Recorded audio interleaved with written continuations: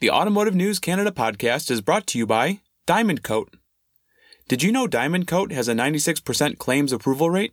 This translates into happy customers and repeat service business. But really, you get much, much more when you become a Diamond Coat dealer. Advantages like in-house chemical manufacturing, product fulfillment, bilingual claim support, and a highly experienced team with decades of F&I experience. Visit diamondcoat.com to get started. Diamond Coat. We've got you covered.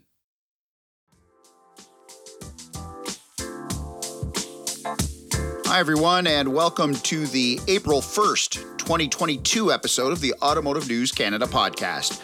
I'm your host, Greg Layson, the digital and mobile editor here at Automotive News Canada. It's been quite the month for Canada's automotive industry, particularly in Ontario, where Stellantis and LG Energy Solutions will build a $5 billion battery plant. The province also moved its vehicle licensing into the 21st century by allowing dealers to do the work in-house rather than at government outlets off-site. We'll find out what all that means for the industry, suppliers, and dealers when I speak with Ontario Minister of Economic Development, Vic Fedeli, on this episode of the Automotive News Canada podcast. Minister, thanks for joining me on the podcast this week. Always a pleasure, Greg. Thank you. It's great to have you. Let's start here. It's a simple question.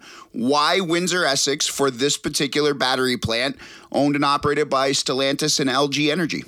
Well, it all goes back to our original story of Ontario reducing the cost of doing business by $7 billion annually. So that is why you've seen $13 billion of investment into the province of Ontario in the last 17 months. And I'm telling you, you will see closer to 18 billion within 18 months. So that's why they're choosing Ontario. Windsor, of course, the home of Stellantis, MEV program there is a logical choice. They had the land, the municipality, the city of Windsor, Mayor Drew Dilkens and his Windsor Works team were able to put a land package together, and that was a really big part of it. We hear report after report out of the United States about automakers getting free land and tax breaks and all kinds of incentives. Could you just put it in context for me? What is it like competing against that? Well, it makes it difficult because in Canada, we don't have tax incentives. We can make strategic investments. So in the case of the battery facility, we have made a matching. The feds and the province made a matching investment. The number will be revealed shortly. It's just we always reveal the investment numbers like we did with Ford and Dofasco and Honda. But in this case, we're pitching yet another battery manufacturer, and we don't want to give our top line hand away. No, I understand that. Yeah. I want to ask this question about that, if I can, just jump in here. I know that Premier Doug Ford, during his campaign years ago, said he was going to end corporate welfare. What do you say to folks who say this is corporate welfare for an automaker who can afford it? The 100,000 men and women who show up at work every day in the auto sector in Ontario were under siege and in jeopardy. As these plants convert from internal combustion engine powered vehicles for the last 120 years, completely convert. This is a night and day changeover. All of the facilities in Ontario were in jeopardy, and we needed to step up and make sure that we protected those workers. And that's the incentive behind this. It's all about protecting those jobs, the OEMs, the parts makers, the tool and die and mold makers, the tech side, the green steel that goes into the cars, the critical minerals that are throughout the north. This is a big, big place. So we put all our chips in on this one. Do you have an idea yet on how many jobs beyond the EV battery plant this will create in automotive, or how many suppliers might benefit from this plant or crop up as a result of this plant being built? Yeah, I think that obviously there's 2,500 direct employees. First of all, they're spending $5 billion to build the facility. It's 4.5 million square feet. So we are going to have thousands of employees working for 2 years to build the plant, then the 2,500 direct employees. So I know that Stellantis, LG, and others are talking to the suppliers now. Like, here's what we need. Let's start looking at expanding your delivery products and pivoting to these electric vehicle parts. So we're still compiling the data, and again, we're still working with other. We have room in Ontario for certainly another electric vehicle battery plant, and maybe more, but we certainly have room for one more right now, and we're looking at satisfying that growth here. But it also spins off. Think about Dofasco now. We made a $500 million investment there only a few weeks ago, because an electric vehicle, it's one thing to call it an electric vehicle and take pride in what you're driving, but if it's not a green vehicle, then a lot of it is for naught. So that's why in Ontario, those batteries will be made with 94% clean energy. The cars will be assembled using 94% clean energy. And the steel that's going into the vehicles, we're seeing Dofasco now spending $1.8 billion to convert from coal-fired electricity to an electric arc furnace. So now you're going to have green steel in the car. This is a very different car than it will be made in the U.S. You look at a battery made in Indiana, 7% clean power. Kentucky, 3% clean power. You're going to put a battery made from coal power into an electric vehicle and think you're driving a green vehicle. So there's a very different play. So that's why I go down the whole supply chain. We've got steel. That's thousands of jobs now that will be saved and converted to green steel. All the way up north in northern Ontario, where I live, where the nickel, cobalt processing, lithium, graphite, all of the critical minerals, we are going to need thousands of employees, new employees in new mines. There's 2 new nickel mines surrounding the city of Timmins, Ontario, which is a gold mining town. There's thousands of employees. And that means in a city like I live in North Bay, there'll be more employees needed to make the drill bits, the exploration bits, the drill rods, all of the equipment. This is a bonanza. I'm just curious how you sell that beyond your riding and Windsor's riding. Does it matter in Kingston or Timmins or Ottawa that we landed this plant? I wonder if you can expand the automotive footprint now beyond just that corridor that has been Windsor to essentially Durham-Oshawa region. What do you say to voters that are outside of the traditional automotive sectors, and how easy or difficult of a sell is it? You just made a pretty good case, but I just wonder if it's resonating with the voters. So I'll give you 2 examples. So the Highway 401 corridor. Now think about NAFTA 2.0. In the rules of origin, we are going to see the demand, the mandate for parts, for instance, where 62.5% of the parts needed to be made in North America. That is sliding upwards now. Under NAFTA 2.0, 75% of the parts. So we would say to manufacturers who are looking from the outside in at the auto sector, right now, this is the moment. Seize this moment as the shift is coming from internal combustion engines and all the parts needed to make those cars over to electric vehicles. Now, you're in injection molding businesses or in other types of businesses, start talking to us, Ministry of Economic Development, about, hey, how can I get in on it? And then when I go further north, my own town in North Bay, again, we're surrounded by Timmins to the north, Sudbury to the west, and then other lithium places in the farther west, and the Ring of Fire up in the far north. In my community, we have 66 mining and manufacturing companies, and the 2 of the largest mining engineering firms in North America are in North Bay, Ontario. Well, Cementation is designing the shaft for the Ring of Fire. That's hundreds of jobs. All of the companies in North Bay that are making drill rods, every Friday, I go home, I'm only home in my riding in North Bay one day a week. I visit another mining company every single Friday afternoon. That's who I visit. And I say to them, guys, get ready. Think of the drill rods they're going to need. Think of the repair and overhaul. Think of all of the underground trucks, by the way, battery-operated trucks that the underground mines are going to need.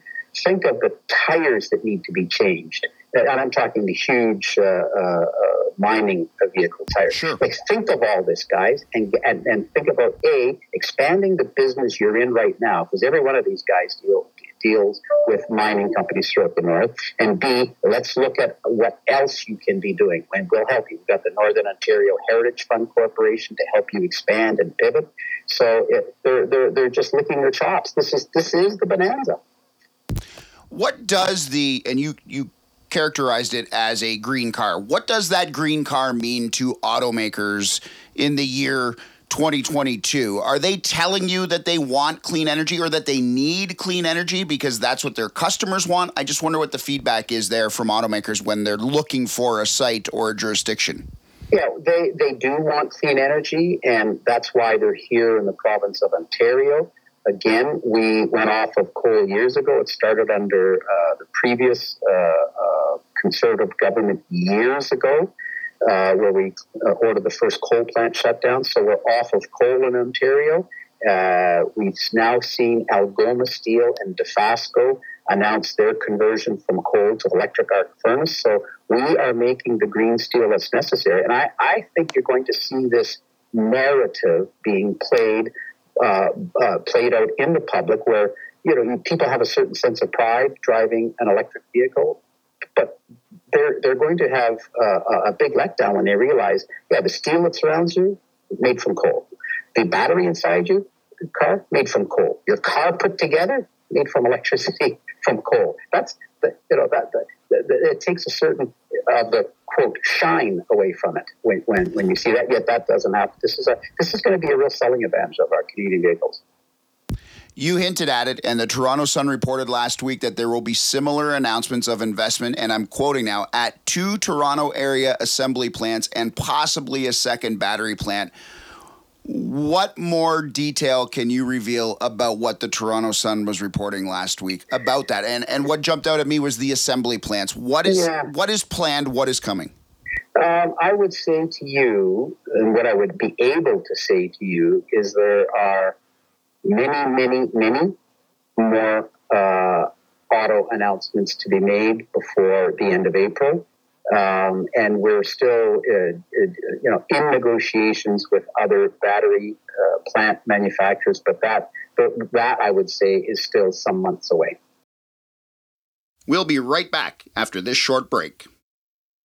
Diamond Coat has been a leading F&I provider to the retail automotive industry. For over 50 years, our philosophy hasn't changed. For us to provide the best products and services, we need total control over every part of our business. From R&D to manufacturing to claims administration, we do everything in-house.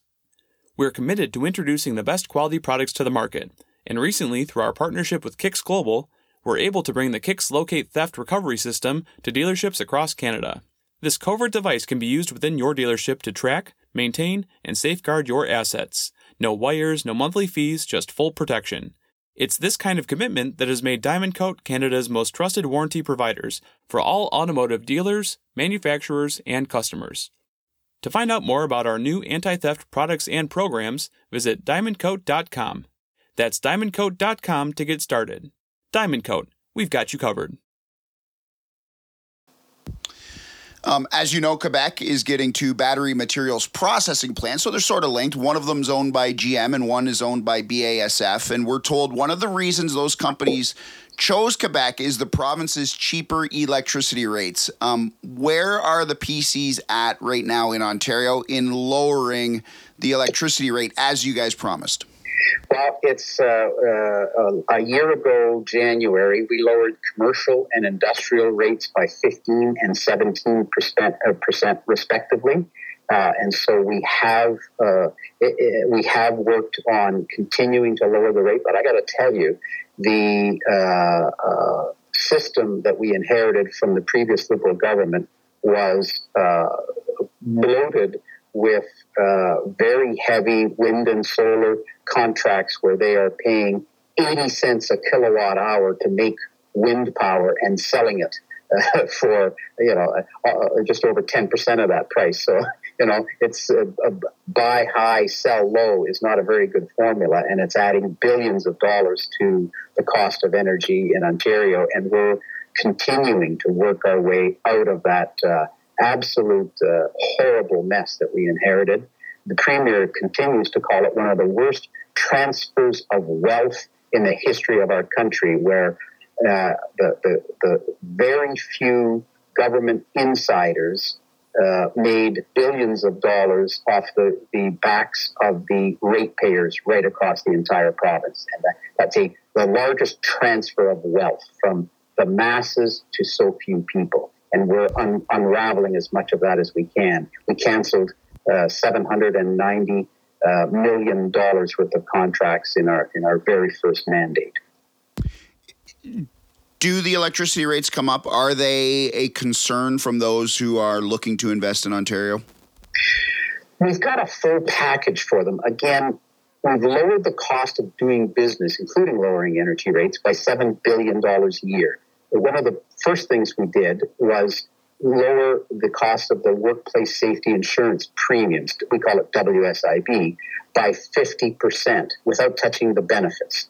And that's a $2.5 billion annual savings. Then we put an accelerated capital cost allowance in. That's about $1 billion savings.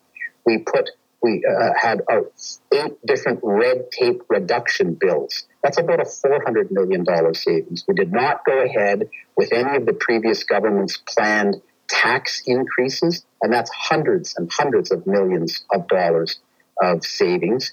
And then the last thing after the reduction of the energy, 15 and 17%, was we reduced the provincial share of businesses' local property taxes by $450 million. So that's the $7 billion in savings. So we look at it as a cumulative package that we go back to these companies. So energy is one piece of that pie, but it's a pretty big pie of savings. I still want to discuss electric vehicles, but on the retail side, the statistics and business plans are clear. Provincial EV rebates help sell EVs. We've seen that in BC. We've seen that in Quebec. Automakers allot their inventory to jurisdictions where EV rebates are available. So I have to ask, will the Ontario PCs reinstate the EV rebate? Why or why not? So we look at our investment of taxpayers' dollars in the EV space. We are putting it all into the manufacturing side because that's where the jobs are. And so our single priority here is to make sure we protect those 100,000 jobs. Our job is to ensure that those EVs that are purchased are made here in Ontario. So these are multi-billion-dollar companies, or these are multi-billion-dollar investments, I should say, being made by multinationals. Like they're answering to consumer demand. They are on the sales side. Our job is to make sure that we are investing in the complete supply chain where the jobs are.